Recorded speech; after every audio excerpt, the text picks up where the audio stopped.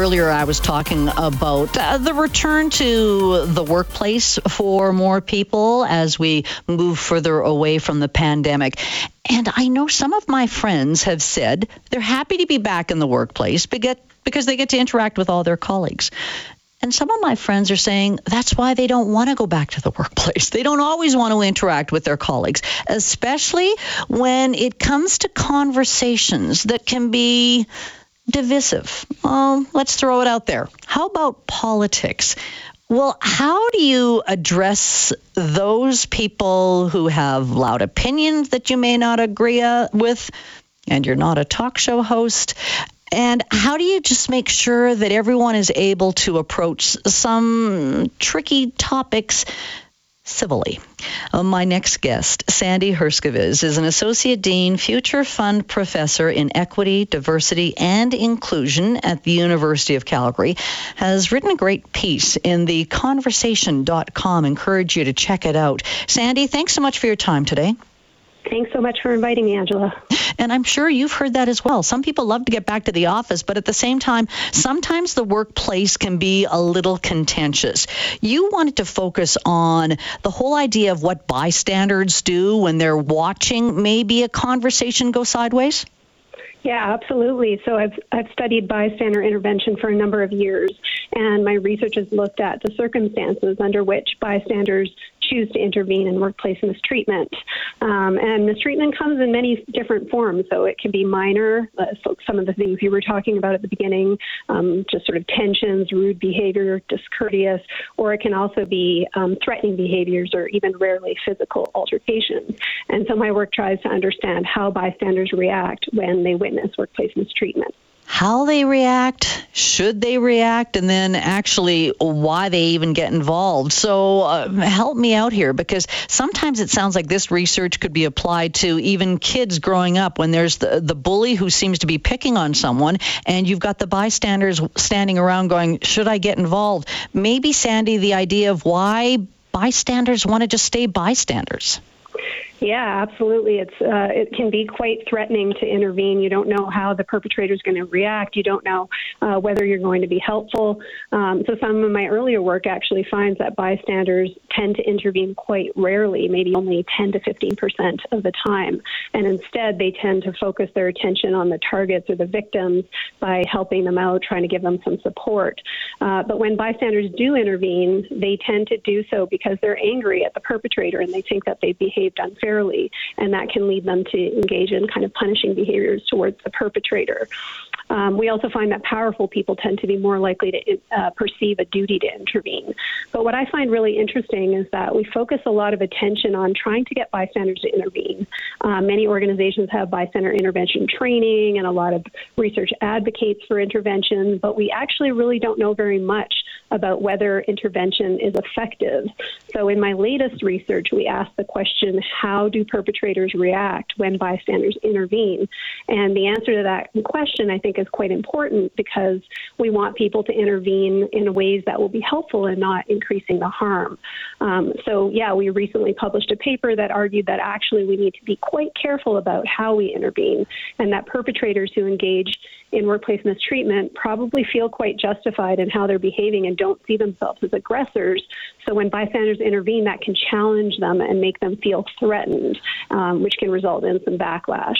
I'm so glad you mentioned the perpetrator, because it obviously depends on what that perpetrator is like as an individual as well. So a bystander, let's say it is a workplace situation, I'd like to think that bystander has a pretty good idea of the personality of that perpetrator, which would then play into whether or not he or she even decides to intervene.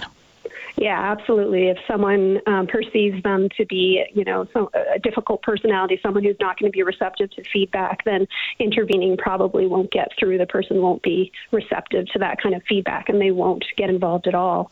You're right. All right, though, as far as the perpetrator, what if there's a power imbalance between the perpetrator and the bystander? Like, the perpetrator could be your supervisor, your superior.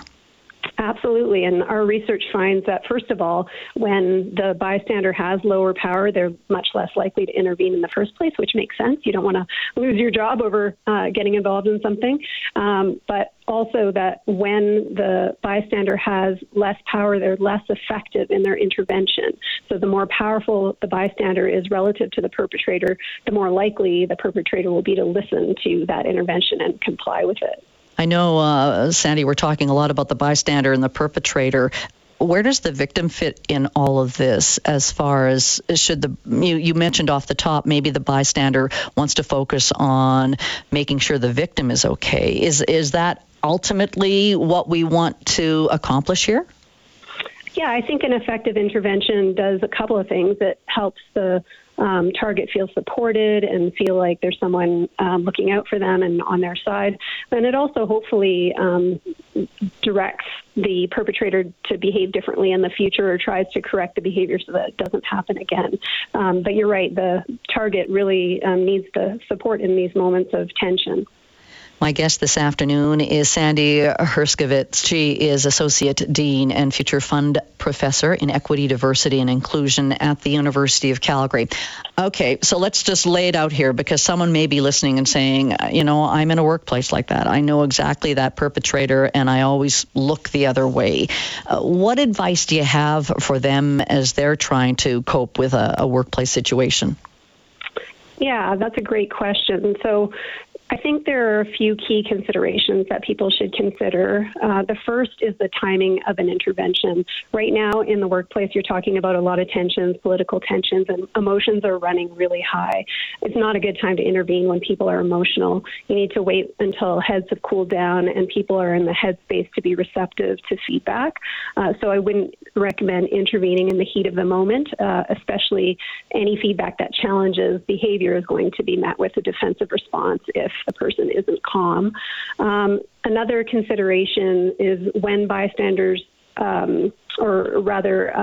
looking at who should intervene. So our research shows that perpetrators, as I mentioned, are more receptive to an intervention by powerful bystander and also by more trusted bystanders. So if you already have a good reputation and a good relationship with the perpetrator, they're going to see you as having their best interest at heart, and they'll be more willing to be receptive to your feedback. And finally, I think how to intervene is a key question. So we recommend that bystanders focus on the behavior and not on the person. So the intervention should allow perpetrators to save face and shouldn't challenge their morality or their standing in a group. It should really focus only on their actions and how those actions could be improved. Because then the perpetrator is less likely to get their back up about something if you're going to be more personal. Exactly. Would you encourage bystanders to say, take this to a higher level so that the bystander, I think in a lot of situations, doesn't want to be known as the one who got involved, but thinks that this behavior should be brought to the attention of higher ups? Yeah, I think if someone is in a lower power position where they aren't going to be very effective in intervening themselves, I would recommend going to the higher power person and having them get involved. We don't want to let these behaviors go on in workplaces because it can contribute to a workplace that is tense and not inclusive. And so having someone do something about it is important, but it has to be the right person. Sandy, I know your research focuses on workplaces, bystanders, but this sounds like stuff you should even be teaching in school, as I mentioned off the top. We're always dealing with, I'm not saying all perpetrators are bullies, but they tend to have their own opinion and they're not going to change their mind. But this sounds like stuff that kids in junior high school should know about as well. Absolutely. And I think there's quite a large body of research that looks at bullying in schoolyards and how bystanders can get involved. Some of the literature in the workplace draws from that earlier research. So, and I think you're right. I think that if you're a bully in the schoolyard, you often end up being the bully in the workplace. So the stuff translates for sure. Yeah. Sandy, thanks so much for this. Thanks so much. You can check it out on theconversation.com. Sandy Hershcovis is Associate Dean and Future Fund Professor in Equity, Diversity, and Inclusion at the University of Calgary.